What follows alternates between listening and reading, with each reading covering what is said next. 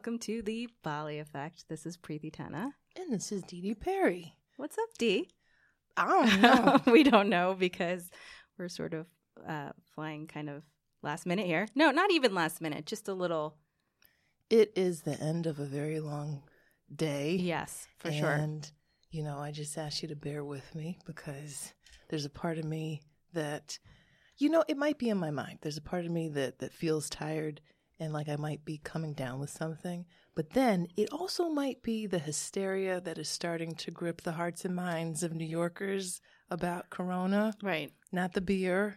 And I think that I'm trying to not buy into it. But at the first, sneeze earlier today, I was gripped with panic. Same. Headache yesterday. And Yes. I thought, you can't go anywhere. I got myself a big green juice right here. And it's full of ginger and lemon and green things. And Well, I'm actually feeling a bit better, but I don't know. Well, there was that moment today when you said, girl, I'm not feeling well. And I thought, okay, we're about to go on soon. I'm not sure if our guest is going to make it. He also had a little momentary, brief texting exchange with me today that asked if he could also reschedule. We'll talk about that later. And so all throughout the day, I thought, We'll get to that. So I think it's part of the learning process of doing a podcast because we've been pretty lucky. Extremely. For the first 7 episodes. It's been that many? 7 episodes. Damn. Of seamless recording. Yes. No scheduling issues. I'm sorry, do you have amnesia? What do you mean?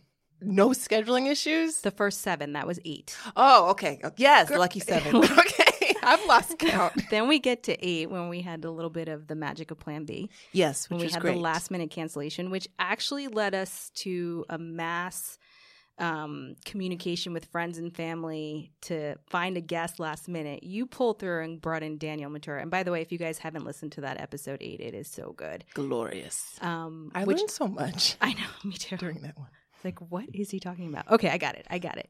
Which also led to today's guest. We'll get to that in a second. So we're learning. We're learning to fly this plane as it's at this point, are we on the runway or are we, somewhat in the sky? We've taken off, but we're still not cool. at the altitude where Wi-Fi is available. All right. We're still flying a little bit below 10,000, I think. I don't mind that. No, it's slow. We've had liftoff. Slow and steady. Congratulations, Tana. Congrats, Dee. We did it. It doesn't seem like it's been this long. It actually seems like we were recording for the first time maybe a week, 2 weeks ago. Mm-hmm. But I'm absolutely in love with this process. Have you? It's been pretty good for me, too, because I'm trying not to get wrapped up in perfection. If anyone knows me, they know that I'm super logical and linear and methodical, and I need to figure out everything. I'm sort of type A. Our and guest all of is this shaking his here. head up and down, yes. And so what I've loved about this is the idea of not being perfect for me, of just sort of letting it go. And I even went through the process again because my sister-in-law this past weekend made me listen to our podcast on the way to Vermont. And I say made me because I listened to them once, but I don't revisit. And I sort of try and find key moments when I'm posting on social media. But I don't, I feel like when we record, I remember most of the conversation. Mm-hmm. And that's interesting that you say that because I feel the same way. I listen for, okay, what are things we're going to try to emphasize? But I don't read my own reviews. No. Exactly. So whatever we're putting out there, it's just out there. It's out there, but I had the opportunity to listen to an entire episode. Which one? Amit's Patel's Oh my Love gosh. Part 1, which is actually I take that very back. good. I just listened to that in a car ride just because, and then the follow-up with all of them. Right. And was taking copious notes. And I found myself back to, criticizing, I can't hear my voice, or That is not where I thought you were going. No, but so this is what's interesting. For the first couple minutes, I was sort of cringing at my voice. What? And I couldn't quite hear myself. And then I thought, oh my gosh, no one said that they can't hear me. It was more the volume of the car radio. But I'm not actually used to talking in the microphone. I think we're getting better. And then I finally said, you know what? It doesn't matter. It really doesn't matter because along the lines of who cares, but I'm not doing this because I want someone to hear it and think, wow, Preeti has this amazing voice. Which you do. I'm doing it because I love it. Okay. I love having these conversations. I loved, our guests and I were chatting before we got in here. I wish that was recorded. That was also pretty fun. So you can remix it and drop it back. We're gonna bring it back in. We're gonna bring it back in. Well, this triggers a question for me. What do you think perfection would look like for this project? Because maybe what we are doing is perfect. Well, I don't think it needs to be. But what is perfect? Well, I think that was part of the process of listening. That's where like audio-wise, audio and sound quality, and maybe sound quality, maybe we sound dope. Dee Dee, you sound dope as well. I mean, I just have to say, a lot of the feedback I get is, "You're good." That Dee Dee's voice, and it is angelic, but I think it's voice quality for sure. I also think it's how well the conversation moves. When I did many years ago, thank you, by the way. You're welcome. When I did yoga teacher training, I remember them telling us that we all have these words that we use that we're not aware of. So when you're teaching or when you're going through a process, be aware of these words that you kind of throw in. And do you know what my word is on the podcast? What is your word? Wow. I say that continuously. Interesting. I think I've heard myself use the word fascinating more than once, and I now feel like I want to self-censor because I'm like beating the horse too much. I don't want to self-censor. Of course not. That's what I mean. That's what I really feel. Right. That I think things are interesting, and my word for that is wow, I guess, and that's okay. That's okay. You know who else uses the word wow in like full, complete wonder? As reported by his mother. Very close. What's that baby's name? Charlie, Meghan and Harry's baby. She was describing his astonishment when he got to Canada and he just saw the beautiful majesty of nature and he kept saying, wow, wow. So you are in good company. See, on the one hand, I think that's so incredibly wonderful to be compared to a child and still have that childlike wonder. On the other hand, I think my vocabulary is pretty don't say it. Pronounced. So why can't I think of another word besides wow? Because that is the one that is most fitting in the moment. Yeah. So sort of letting go of that. It needs to be a certain way. Well, for our 5 listeners. Listen, I think we're at 7 now. And I also think that for me, perfect is us just showing up and interrogating the people on the hot seat. We should in a way that makes them comfortable enough to open up, that they just tell the truth. If we can do that effectively, I'm good. We're good. I'm good. I don't think that there's a metric per se that podcast we can use metric to quantify. I mean, not in any way that is meaningful to me. No, but here's the thing. I think to your point of showing up, the idea that we came up with and put in motion, it's extraordinary to me that we're recording, I think you're 13. And so that's extraordinary. That feels dope. It does feel good. I am. I don't know if it's 13 or 12, whatever. Back to, who cares? It's more than one. And one seemed impossible at one point. It did. So we're on a roll. We have 2 this week. We have one Friday. Listen, put that in your calendar. I got to get to the gym for that one. I know. Should we intro our lucky number 13 guest? I don't think that we should intro. We should just drop him in. Boom. What's up, Jess? Because sometimes life does not give you introductions, and you just got to show up and show out. That's right. So here we have Hugh Jackman in this. I took a look at him and I thought, Justin Giuffrida. Hey guys, thank you for having me, and I'll take the Hugh Jackman reference. I mean, Dee Dee and I would like you to just speak for the next. We'll listen. No, well, the first thing I want to say is thank you for having me, and lucky number 13. That's always been my number. Really? Yeah. I don't know why it's got such. Honestly, I don't know why it's got such a bad rap. I like it, and it's always brought me good fortune. So, hey. Thank you for having me, and even if I'm a Plan B guy, I'm happy to be here. No. You So- are plan A for today. For today. Break it down. Yeah, for today. What had happened a week ago, I can't even remember. We had a last minute cancellation. So in reference to being lucky so far, we had not had any cancellations up until that point. Right. And that cancellation came at 30 minutes before we were supposed to be in the studio. So this required mass sort of reaching out to friends, and I just Panhandling on the subway. Will anybody come on and just talk to us, please? It's a Saturday morning. So my good friend Joshua responded quickly and swiftly with your name, although it was sort of, we couldn't get you on right then and there. So we're happy because actually that cancellation brought about a bunch of new guests, including Justin. So Joshua is my biggest fan. Thank you, Joshua. he's going to love this. Thank you, Joshua.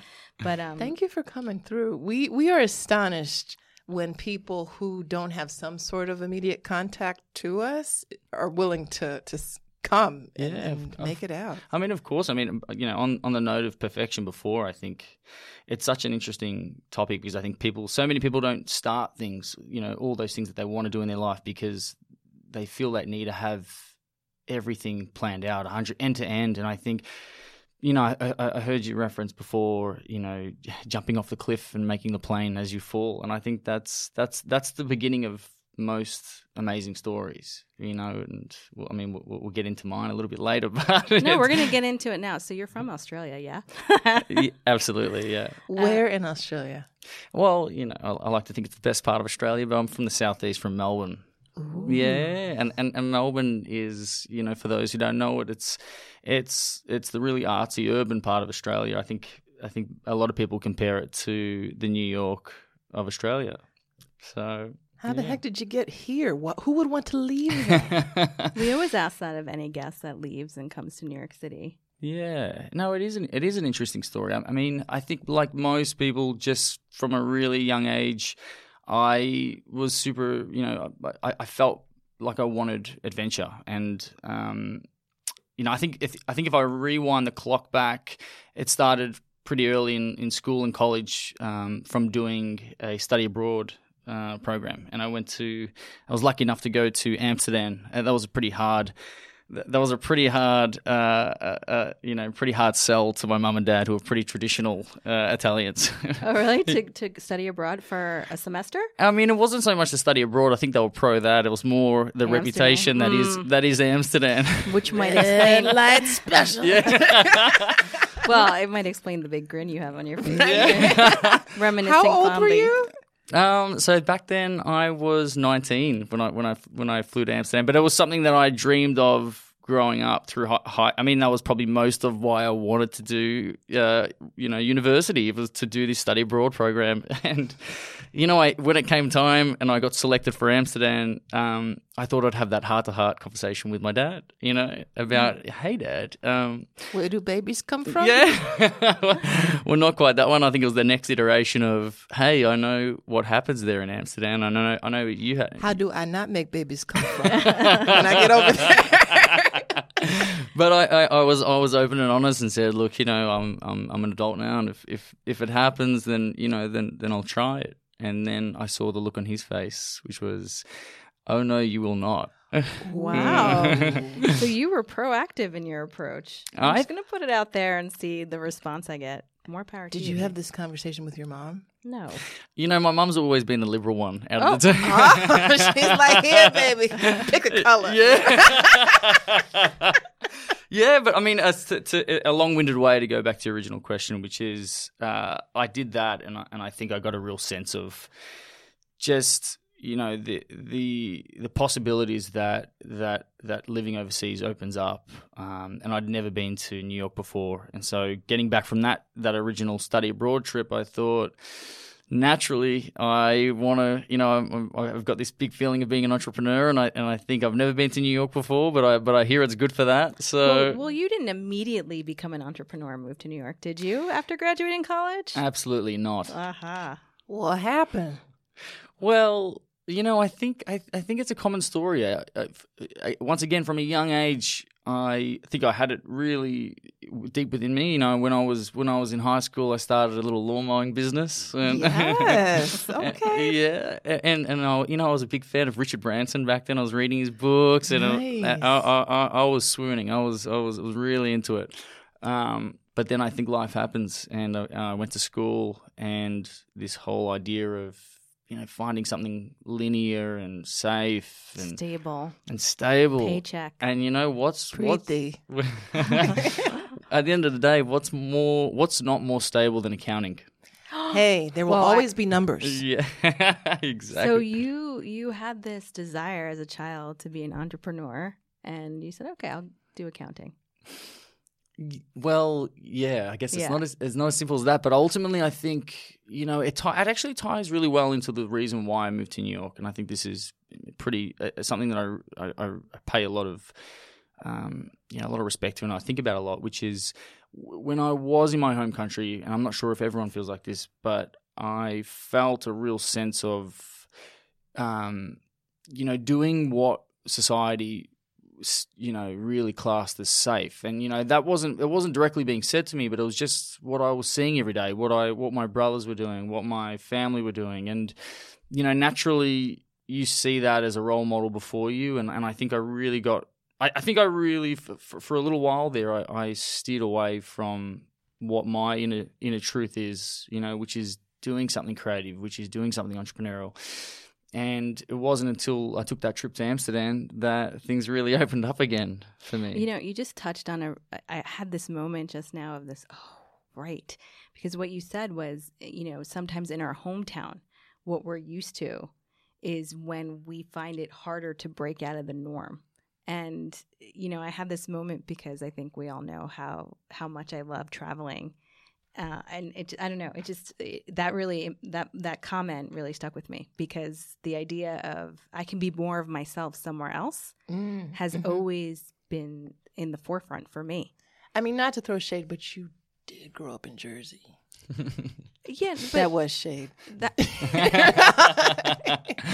But I know. I hear what you're saying. I hear what you're saying. Well, he grew up in Melbourne and felt the same way. I mean, you know what? I remember going to Paris by myself. Incidentally, I had planned a trip with a friend who canceled at the last minute, talking about last minute cancellations. And at this point, everything was not refundable. So I went by myself. I expected that I was going to read all these books, that I was going to have all this time to reflect and journal and just solitude and delight in that. And I ended up having the exact opposite experience. I met so many people. I connected with strangers of so many different walks of life, different ages. It was glorious. And I remember having the thought in the moment, wow, my soul is breathing so much more here than it does back home in New York. Yeah. And you did not grow up in Jersey. I didn't. I grew up in Hartford, Connecticut. I'm just trying to rewind the shade. Yes, I felt confined, but I hear what you're saying. Yeah, so what was the moment? By the way, I'm not usually on brand. Dee Dee usually is, so I'm gonna get on brand of our podcast. What was what moment? What moment did you have that where you said, you know what, I'm gonna drop the accounting thing and I'm going to move to New York?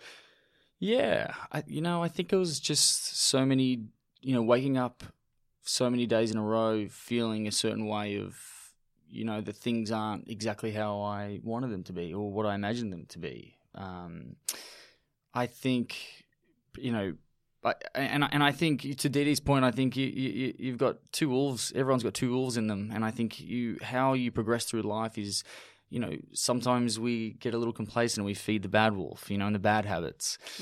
But I thought, to go back to it again, the Amsterdam trip was a really good example for me that, hey, that was something where I took a risk and rolled the dice and did study abroad is not it's a very risky thing in any respect, but it really paid dividends and it had a massive effect on me. And so going back to Australia and getting back into an accounting job and getting back on that linear journey again, and waking up so many days in a row feeling like that was enough for me to say, hey, I've felt the benefits of taking a gamble like that before, and I'm going to do it again. And, you know, again, to Dee Dee's point, when I got to New York, all those kind of indirect pressures of where you should be and what you should be doing just really lifted off my shoulders, you know, and I started meeting really interesting people that gave me a really good, good kind of perception of, you know, what's possible. So Justin, why don't you tell our guests what it is that you do in New York City and give it everything you've got. Or we will. Yeah. It'd be better if you do. Like, go. Yeah. Because we didn't do his bio.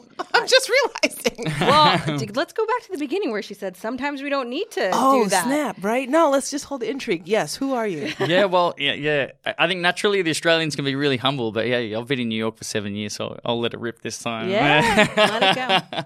But no, I'm probably I started out as a tax accountant, and then I came to New York and really kind of went back to basics and got myself into something that I was passionate about, you know, and I thought, you know, talking about jumping off a cliff and building the plane under you, it was just step one.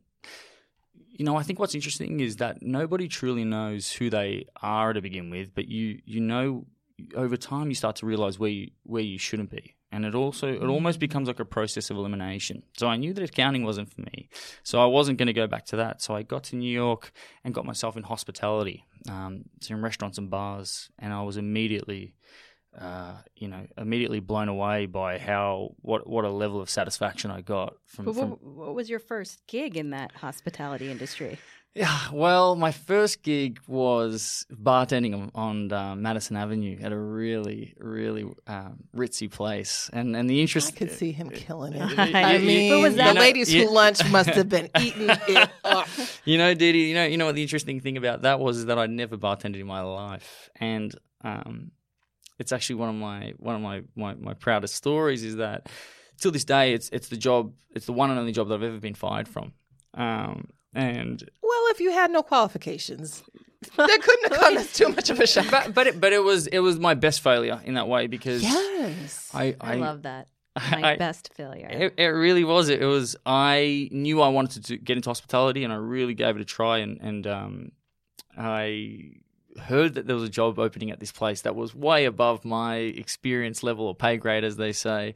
But I got into that interview and just told this guy everything that he wanted to hear. I told him that I was a cocktail bartender from You lied. I lied a little bit. I was wondering how he got the job by saying he had never bartended before. I told him that I was one of the best cocktail bartenders from Australia, and it's like, you're not going to check my references. Yeah. And I thought, you know what? In 2 weeks, I can just Google everything I need to know. But that was definitely wrong. But for the record, folks, I might use this in my job searching strategy. Cannot Google how to be a bartender. Okay. I mean, there's a lot to this story, but I'll bring it in with the short version, which is I lasted in that job. I think by pure enthusiasm, you know, with the people that I work with, and I learned so much in that 3 weeks that allowed me to get another really great job. You know, in the end, I probably wasn't ready to be shaking and baking cocktails on Madison Avenue. Okay. But in the end, I think it was the manager there that pat me on the back and said, you know, you're a great guy. And he goes, I'm not sure how they make cocktails in Australia, but you're probably not ready for this. That's very a gentle letdown. Kind. Yeah, but to go kind of full circle with the original question, which is, you know, I fell in love with the industry there and then. You fell in love with the industry there and then by bartending and getting fired. Yeah, despite I love it. That is an excellent film. What was it that you loved? You know, I think coming from, look, everyone's different, but I think coming from an industry like accounting where I was so far detached from the end result of the work that I was doing was hard for me. You know, I now know that I'm someone who gets a lot of pleasure from working with people and developing people and really seeing things come to life, something that's more tangible that I can see, that I can touch.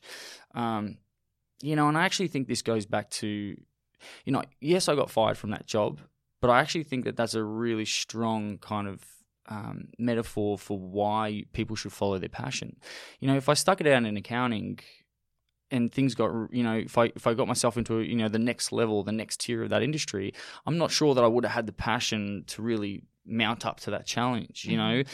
But when I got myself into bartending and you get fired after 3 weeks, I was only more energized by that. You know, I was passionate and I was fired up, and I did not care that I just got fired. You know, I was looking for the next thing. What was that next thing? Right? The next thing was, I'm not going to name names, but I had this place on my resume, and although I got fired, the manager told me that, you know, you're a great guy, and we're going to give you a good reference anywhere you go. And he said, believe you me, if you have our place on your resume, you're not going to have a job anywhere else. You're not going to have a problem getting a job anywhere else in the city. So I then, you know, he was true to his word, and I got a really great bartending job with an Irish bar hospitality group. And I don't know if it's well known, but I think the Irish have a special way with hospitality and telling stories and making people feel comfortable. I always feel at home in a pub. Yep. Absolutely. Truly. And so I was there for the next 2 years, and I really fell in love with the craft and learnt a lot of what I now know today about hospitality. And from there, I actually went on to start my own Australian cafe company. Called Citizens of. So I think I'll need to flesh that out a little bit more. Yeah. The idea was, and I'll get a bit into this a little bit later, but the idea is that, you know, in Australia, we're a really young country, and we're a young country full of immigrants. You know, my parents were kind of off the boat from Italy, and it was the same story with a lot of my friends. You know, I had a lot of friends from Asia and from other parts of Europe and so on and so forth. And I think what happens in an environment like that is you have young kids growing up with really deep ethnic backgrounds, but truly don't have, who don't feel tied to their traditions, you know? And so I think when you contextualize that into something like food and coffee, you've got the culture of espresso brought from Italy, and you've got that running through my veins as a young, you know, Australian Italian kid growing up, but we've got no allegiance to the tradition of it. So what ends up happening is you just start to find ways to innovate that. You know, in a country like Italy, they're probably tied to that tradition. They've been making it the same way. They've been roasting those beans the same way for the last, you know, however many years. But then you bring that culture into a young, innovative country like Australia, and we just find new and exciting ways to work with things like food and coffee. So Australia, I think, is becoming well known today, but has an amazing gastronomy industry, and they're really leading the way in the next gen of what cafes can be. You know, they're finding better ways to roast beans. They're finding better ways to bring the craft back to coffee and food. And so when I got to New York, I realized that this country, like a lot of other countries, you know, loves coffee. They do, but it was almost treated almost in like a medicinal way. People just really drinking coffee for you know, for the pure effect of it all. And guilty as charged. That's me. I need a hit. Yeah. Do you think the culture that you're describing in Australia also is partly to do with the community aspect of the people? You know, I think also New York City might be a little tough. Everything is, you know, sort of quick and fast, and, you know, coffee, yeah, it might be medicinal, but it's just how we start the day, and we drink it on the way to work, and we're not really taking a moment to, you know, sit and enjoy and converse. Yeah.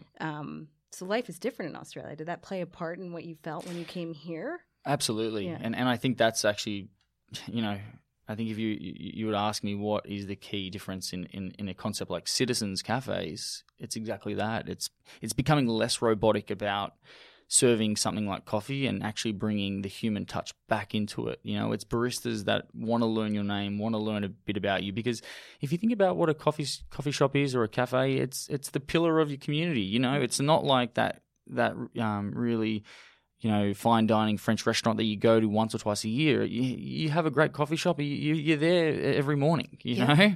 And so... Is that what you guys thought differentiated you in the space? Because, you know, arguably the New York City restaurant scene is pretty complicated, right? Sometimes misunderstood, sometimes not embraced. I think here's the one prep I did for this. I Googled this one stat. Ready? There are more than 25,000 eating and drinking establishments in the 5 boroughs. 25,000. Wow. So what you have a tremendous amount of passion, enthusiasm. What else did you and your partner think would differentiate Citizens from the multitude of establishments in the city?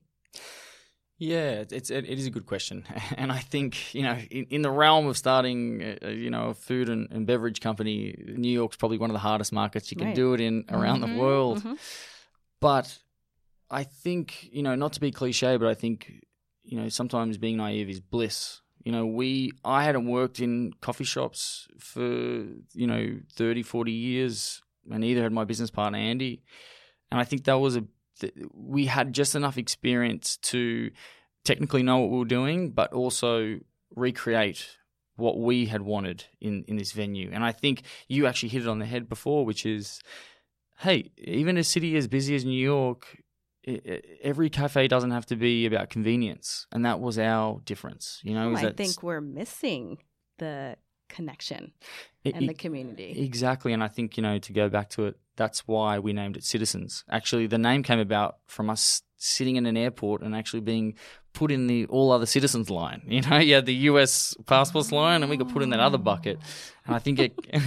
That's great. Yeah, and I think it came there and then, which was, no, we want to create a cafe that's the pillar of that community that really kind of serves that neighborhood, because every neighborhood, as we know, is so different, So first of all, is your partner also from Australia? And where was the first Citizens opened? Yeah. Because I hear you're a chain now. But we'll get to that. Oh, I wouldn't. A multi-location establishment, Dee Dee. Yeah. Chain franchise. They're not Taco Bell. No. Or Starbucks. Thanks, Dee Dee. Listen, it's headed in that direction. It's taken off. But no, so it all started with, I think being a young person in business, I wanted to, what was important to me is to share this journey with somebody. And so I wanted to be able to share the highs and the lows. And so the first step in order was to find myself a business partner. And I actually think that's probably the most fortuitous, in my story, it's probably the most fortuitous part about this whole journey is that, I now know what a good business partner looks like. And I was very, very lucky to kind of get that off the bat in my business partner, Andrew Geisel, who essentially I met over the counter. I was doing my research on the New York market, which actually means just walking around and drinking coffee. Mm-hmm. And he was serving coffees, and we just struck up a great friendship right off the counter. And I shared the plans with him, and he was as excited about it as me. And I think... Wait, from the first meeting, or you became friends and, over time it's like, you know what, man, we can do this better than any other people. Yeah, no, it wasn't from the first meeting. Okay. We actually first and foremost became really great friends. Okay. And he essentially started teaching me everything I knew about coffee. He would close down the store that he was working with at night, and I would come, and out of his own free time, he'd teach me everything about coffee. Wow. Yeah. So that's the first one. Where was the first shop? So the first shop was I think one of the hardest parts about starting a business in New York is being young people with essentially no credit history. We were finding it really hard to find a location. People would be like, "Where are you from? Like, what is this place?" Wow. And so he's an American? No, he's from Australia too. Okay. Sorry, he's from the Gold Coast. That was your initial like, "Hey, mate." Yeah, pretty. That's how we all recognize each other. We're like, "G'day, mate." Yeah. Is that a stereotype? I'm asking a question because I truly don't know the answer. No, you know what, Dee Dee? I've been here 7 years, and I still can't. I mean, you can probably hear it in my accent.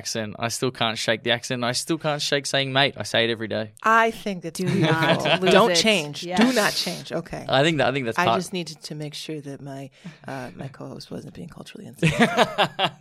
No, not at all. Listen, why are you throwing shade at me all day today? I'm tired. Go ahead. Do you take out some of your frustrations on your business partner? Ooh, that's not frustrations, just a little bit of shade. It's love-filled shade, though. That makes us all glow. So, sorry, back to your story. So the first location. Yeah, so the first location was, I think it was good luck in the way that, I think I've heard a lot of people define good luck as being prepared, when preparation meets place. And that was definitely the case with our first location. We were taking meetings all over town and taking coffees. We were drinking coffees with anybody who'd hear us or would give us advice. And we'd drink a beer with anybody who could, help us or give us connections. And one of those coffees was with, we didn't know it at the time, but it was with a gentleman who was running coffee shops, more in the kind of classic, American model, who was ready to move on. And, I think originally we just met him for a coffee and for some advice. And then I think he was so kind of impressed with our concept that we eventually ended up kind of succeeding that location from him. Wow. So then what neighborhood is this in? So this is in Chelsea, right next to the High Line. This is Chelsea, Manhattan. What year is this? So this is late 2016. So this is about three and a bit years ago now. So you're still pretty new to the scene, and you were already taking off. So what was the first week in business like for you? Well, I think I can be really honest about this now. Diddy. You got very serious. Yeah, because I think this is a really interesting point in any kind of young projects that people take on, which is, I think in the beginning we all feel like we need to know exactly what we're doing. And I think you both started off the podcast like that, what is perfection? And we absolutely had no idea what we were doing. And that's okay to say now. Yes. Nobody got poisoned, I'm assuming. Well, yeah, you had not done it before. I have to say, I have visited that location prior to me knowing anything about you. And I remember walking in, and it does feel, I've only been to the Chelsea location, it does feel different. It feels like home. Like it feels like someone's house. Wow. It's not represented as a house, but it just felt warm and welcoming. Yeah. And I thought the decor felt that way too. I don't know if you've changed the decor since you opened in 2016, but I just remember the turquoise. Yeah. See? And I remember some of the menu items. I thought they were very interesting. Yeah. Most notably, I think I had the banana something or another. And my friend was like, "You're going to eat that for lunch?" And I was like, yeah. The banana split. The banana split. Excellent. It was a rough day at work. We decided to leave and ended up there. But I think it's a really fabulous establishment. Thank you so much. Yeah. It was, look, that was our first location, and there was so much, I heard this interesting analogy that it was like trying to drink water from a fire hose. It was intense. Like the first week and then the first month and 6 months and year was just so much learning. It was a new thing every week. Did you have? Go ahead. Dee's back. I have so many questions. I do too. I wanted to know if you had. This is what happens when we don't have a couple of questions. Did you have a blueprint? Did you say, okay, we have the space. These are the 5 things we need to do first, or what? Yeah, actually, no, we did, and I think that was stemming from a lot of these, meeting with mentors. Actually, I think that still is to this day a really thing that I'm proud of in terms of our kind of, I don't know, leadership style or our operating style, which is we're unafraid to say, hey, we don't know what we're doing, and we'd take so many meetings with people and calls, and so. Essentially we started with a little business plan and then, a branding deck and then it was one thing at a time. And I think that, that's been the journey the whole way through, which is we take it day by day, week by week, and we try not to stare up at, to the peak of the mountain, because when you're at the base, that's a long way up, and I think that's where people think, that's just, it looks too hard. So, forever and always, we're always just thinking about that next step, and I think that next step becomes, you start moving faster, and then you start running, and you gain confidence. And we went from Chelsea. I think we opened our second location 12 months after opening Chelsea, and then once again, that was like a huge amount of learning. Where was that location? That was in Gramercy. I was in Gramercy. Such a different neighborhood. Which is it's extremely different. Totally different vibe. You know, Chelsea is, and I think we look at them all. Now I can really play on the name, which is Citizens of. So every cafe is called Citizens of that neighborhood. So we started with Citizens of Chelsea, and then it was Citizens of Gramercy, and the idea was to really learn about that neighborhood, tap into that neighborhood, work out who are the kinds of people there, what makes them tick. How do you change the menu? How do you change the aesthetic to really show them that this is not a quote unquote chain? Thanks, Didi. Didi, it's a negative I'm full of thing. shade today. It's a negative. Take it. No, but it really was. It was New York is such an interesting place. It's like it's so many. Every borough, every little neighborhood is different, and we now think of the Citizens company as a little family. Chelsea is the edgy, artistic, cousin, and Gramercy's like the more conservative, old school dad. And now we've just opened on Bleecker Street. Bleecker Street's like a whole bohemian scene. It's amazing over there. And so that's probably that's probably the David Bowie of the family. Do they all have different menus? They're having differing menus, and I think that's something that we're going to start That's growing. incredible. It's a portion of the menu we want to start iterating to be more geared towards that neighborhood, and maybe even paying homage to really kind of landmark and historic things about it. We just opened up on Lafayette Street in Soho, Citizens of Soho. 4 locations. 4 locations and for a project that started in 2016. Yeah. And it's only 2020. I know. May I ask how old you are? I'm about to turn 29 on Friday. Baller. Preeti. What have I done? And it's one of the. That is tremendously impressive. Thank you, Didi. I appreciate that. You're doing a lot very quickly. I also think it's impressive.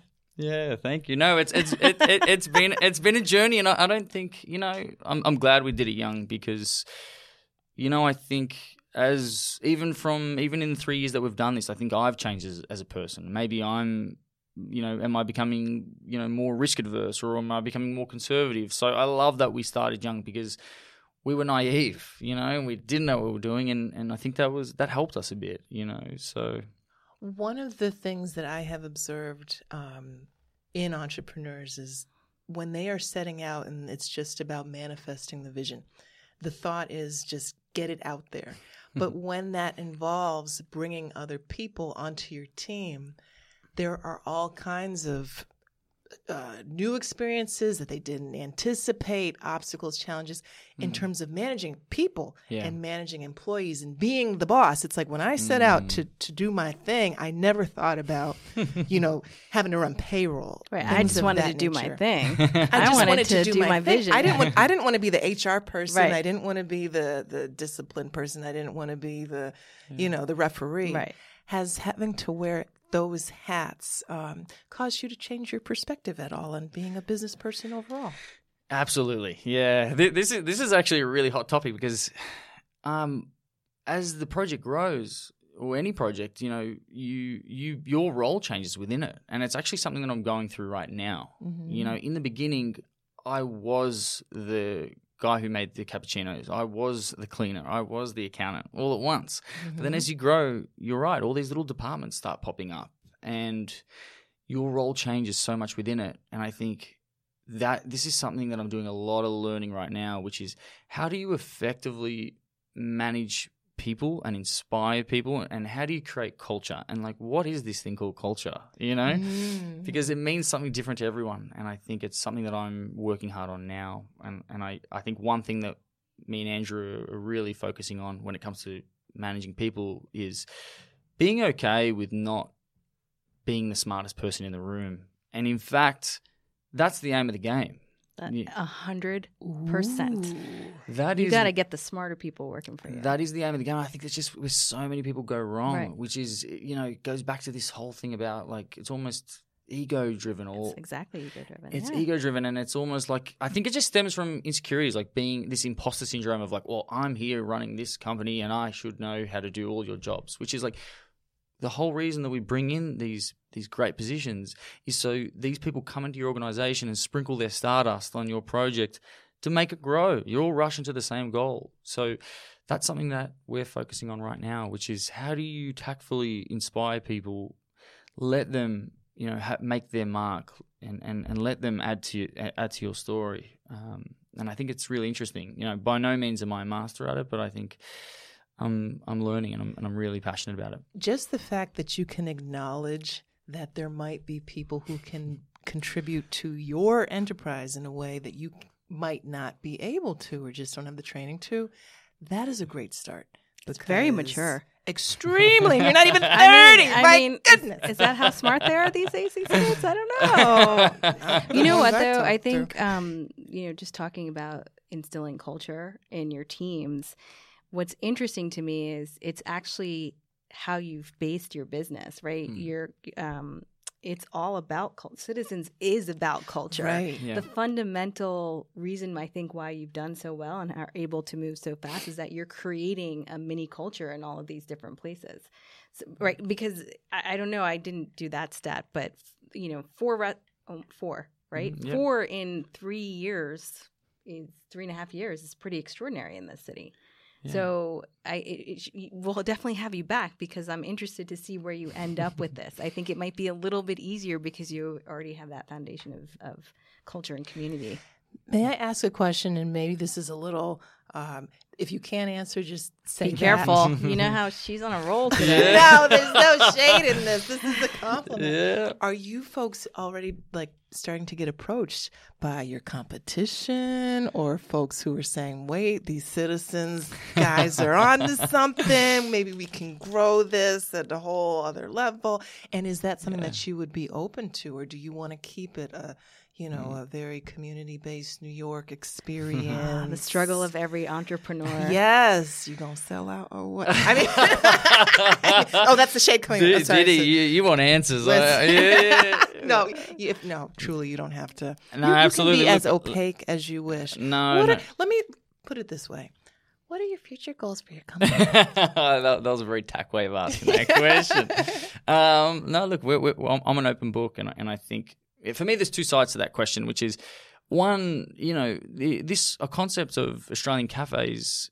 It's not just Citizens. There's some other great brands there, and I'm unafraid to say that we're actually all once again moving towards the same goal because it's my belief that this style of hospitality, this community-driven concept, it's not just going to become a New York thing or an Australian thing. It's going to become the new norm of this country, and I think we're just lucky because I see us at the forefront of it. So what will happen with Citizens in the next 12 months? I think it's a really exciting time. It's an interesting time. And I think we've got some pretty hard and fast plans right now. We want to grow, yes, but we want to do it in a really kind of we want to stay true to those roots that I just described about every community that we go to. We want to be conscious about where we're expanding to and how we're affecting that community. Our company culture mantra is building community through hospitality. So what does that mean? We can definitely unpack that more as we go. But I think our next plans are we want to take this concept interstate. So we've been looking at. We'll not be looking at. We will be expanding out to California this year. I was like Citizens. I wanted him to say New Jersey because that would have helped my cause a little bit. I mean, I could totally see a West Coast. Absolutely. Yeah, it has all the makings of West Coast and probably a blueprint that a lot of people will be asking for. But I don't know why I want to know this, but I want to know this. What's your day like? I mean, do you wake up and say, I want to hit all 4 today between 9 and 12, and then, or do you wake up and say, you know what, I'm just going to go serve coffee today in Chelsea and call it a day? And do you drink coffee throughout the day? Oh, this is where He's Australian. Well, this is where me and Andrew really differ. As I drink coffee because I love it, but I also need it. Okay. I need it too. Look, you're talking to the choir. There's no one. But it's once again, my day that is so rapidly changing, and I love it because I think we were actually talking about this before the show, which is I love the idea that this is I think really tapping into who I am and what makes me tick, which is learning and evolving as a person and even as a position, and I actually want that for all of our teams. That's kind of what we pride out. That's one of our parts of our culture that I love, is that don't check your passions at the door. Bring them in, and let's find a way to align them with Citizens. You're a photographer. Well, let's find a way that you can do some work with Citizens. So my day has just been forever changing. But right now, I'm really focusing on trying to empower our team to run the business, and to not use Andrew and I, or to not feel that Andrew and I have to be there to make decisions. I don't get every decision right, and I never will. And so I think my day now is being able to empower our team, and to kind of step out of their way a little bit and let them do their job. So a lot of my days are kind of meetings, and really kind of strategizing and empowering people, and hypothesizing with some of our departments that are, there's all these little, Dee, you just said it, we've got all these little great departments popping up. Every time we have a weekly meeting, there's like a new little department. It's like, all right, well, let's welcome in so-and-so from X department that's just popped up. So it's really exciting times. But I think most of my day really revolves around being side by side with my team, and really empowering them about making decisions, because I think at a larger scale of where we want to go, this whole company is not going to be run through me. It's going to be the decisions of many, many talented people. What intimidates you at this point? Because you seem fearless about all of these. I know. I'm thinking how I can work for him. Listen, he will utilize your skills and how do I allow you to thrive. She's a terrific photographer on the side. No, I'm really enjoying this, actually. She's got a podcast. Yeah. We can record from a cafe. We can. But are there things that still seem a little bit daunting to you, or at this point have you just hit your stride and it's like we can do whatever we put our minds to? No, I mean I'd be doing a disservice to a younger Justin if I said that I haven't been that this is like completely easy, or that I don't get scared along the way, because I do. And those fears and challenges grow and evolve as the business does. What was a fear yesterday is different today. More money, more problems. As the Biggie once said. Right? Yes. Brooklyn in the house. Yes. But I think one thing that we've always kind of wrestled with a bit as I suppose young people in business is learning to balance life with I suppose work, to put simply. Sure. And I think it's so easy to just let it, you want to work on it every minute of the day and work on it every day. But that's a fear that I think I'm trying to stay on top of, which is for this all to work and to be sustainable over the next, how many ever years, I need to be, life's about checks and balances. I need to focus on my social life. I need to focus on having little passions that I have no idea what I'm doing, Mm-hmm. And so I try really hard to, when one little part of my life is not, is a little bit out of whack, I try to work on that a little bit and bring that back to balance. And then sometimes inevitably, I'm dropping the ball at Citizens a bit, so I'm trying to work on that a little bit. So one thing that I'm constantly working on and I suppose, fear setting a little bit is, balance. Aren't we all? What about you, Dee? What's one thing that the guest? Are we doing this? Now you have to answer his question. Whoa! Oh, damn, I'm not ready. Oh my gosh! Well, you know what? I'll go there. I still have fears about undertakings that seem impossible to me.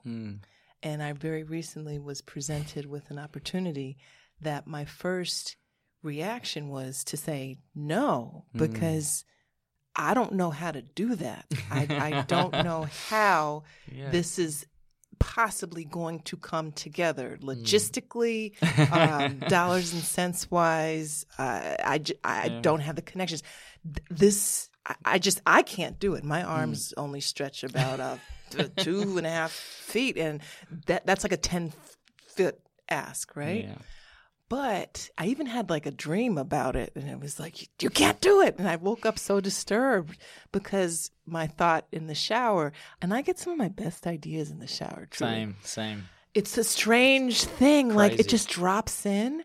And what hit me was, if you get to the point, Dee Dee, where you are not trying to do things that truly seem impossible, you aren't going to grow. Yeah. Like, you will stay in the box. And then I started to feel like a hypocrite because I'm like, here I am with a little podcast trying to motivate people. And I'm cowering from this, what's the word I'm looking for? A gigantic challenge. And so I now, as terrifying as it is, I'm going to say yes. Now, I don't know how, though, it's going to come together. And I have to be vague about it, but this is another opportunity in the world of Broadway production. Ooh. And, you know, hey, maybe you will see my name on a marquee one day. Well, we but will. What that takes, I'm like, I don't know how to do that. Me? What? If anyone has inspired you, it should be Justin. Because I'm like, they should say you. Of course, Preeti, you have. No, but no, Justin, truly, I- you are, because this is a game time decision that I like have made in the last couple of days. So I'm being very honest. I don't know how it's going to come together, but I believe some kind of way you'll see my name in a playbill. Yeah, absolutely. next- I have never had any doubt. No doubts there. Didi, we're going to follow up in 6 months. Thank you. We'll see where you are. Yeah. I mean, it's, you know, like, I think that's just I think it's been probably a good underbelly of this whole chat. You know, it's like so many people, you know, don't take that first step because they don't know what it looks like at the end. And, you know, I don't know where Citizens is going to be in 6 months or 12 months, but I think what's interesting about these journeys is that you embark on one journey and you see that not knowing where the end point is and having enough courage to actually just kind of jump off the cliff gives you so much confidence that then eventually, like, one day, you know, I look at people like Richard Branson, who they actually call Dr. Yes. I didn't know that. They call him Dr. Yes because I think, like, you know, he's just such a good story of an everyday person that, you know, he's dyslexic and he, you know, and he's got his own kind of challenges, as we all. Yeah. And he's just the king of saying yes to great opportunities, and he works it out as he goes. I mean, I think that's a key differentiator. You know, your limiting beliefs and not having them. Yes. Hey, that was That unintentional. was it. That was it. Exactly. Gosh, we have to wrap this up, but I have to say, When are we going to the Citizens, the new Citizens? we're going to Let's go to check it each of the out. citizens. Let's do it. And Justin, what is your favorite thing on the menu currently? Ooh, I am. I'm a sucker for a daily. I'm a sucker for a daily smashed avocado toast. You know, it is something that I think I could just eat every day for the rest of my life. It is healthy and tasty, and yeah, that's my thing. If any of our listeners were to visit the Citizens in Chelsea, what would you do for them? Anything, Justin? Look, we're shameless about trying to promote our little audience, and we need like a beta test of whether anybody's even out there listening in the New York metropolitan area. I like it. Let's do it, and I appreciate the hustle. So we've got, you know, as I mentioned, we just opened a beautiful store on Lafayette Street, Lafayette and Kenmere, in the middle of Soho. Ooh, Soho. So, that's sexy, Preeti. That is So it was like, you know, is definitely the sexy, trendy, you know, Yes. a member of the family. But you know, I would love to invite, you know, I'd love to invite all your followers in, and for anybody who mentions the show, they can have a free coffee on us. Yes, Citizens of Soho. Citizens of Soho, ladies and gentlemen. Citizens of Soho, located again where?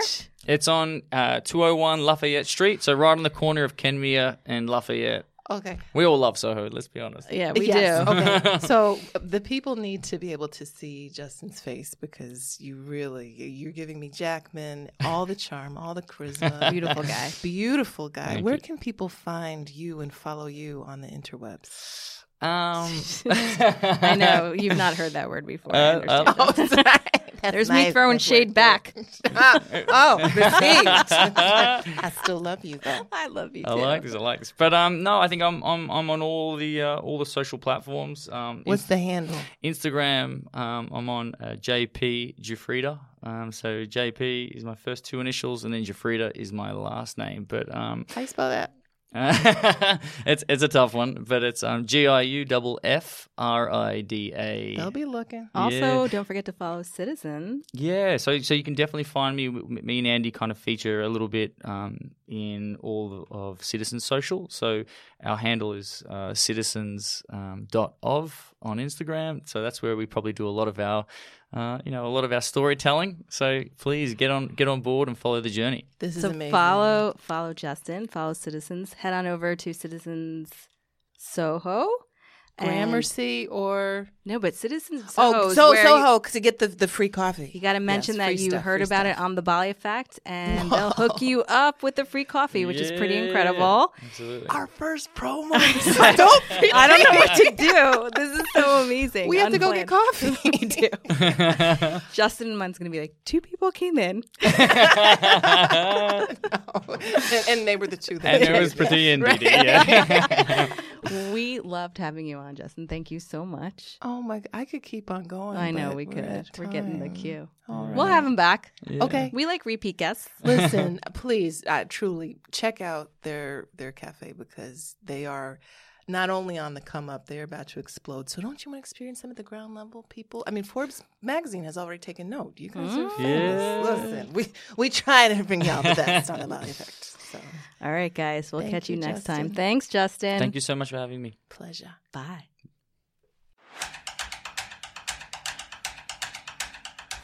Please subscribe to our podcast on Apple or wherever you get your podcasts. And of course, follow us on Instagram, _Bali_effect, and we'll see you there. Thank you. Bye. Check us out.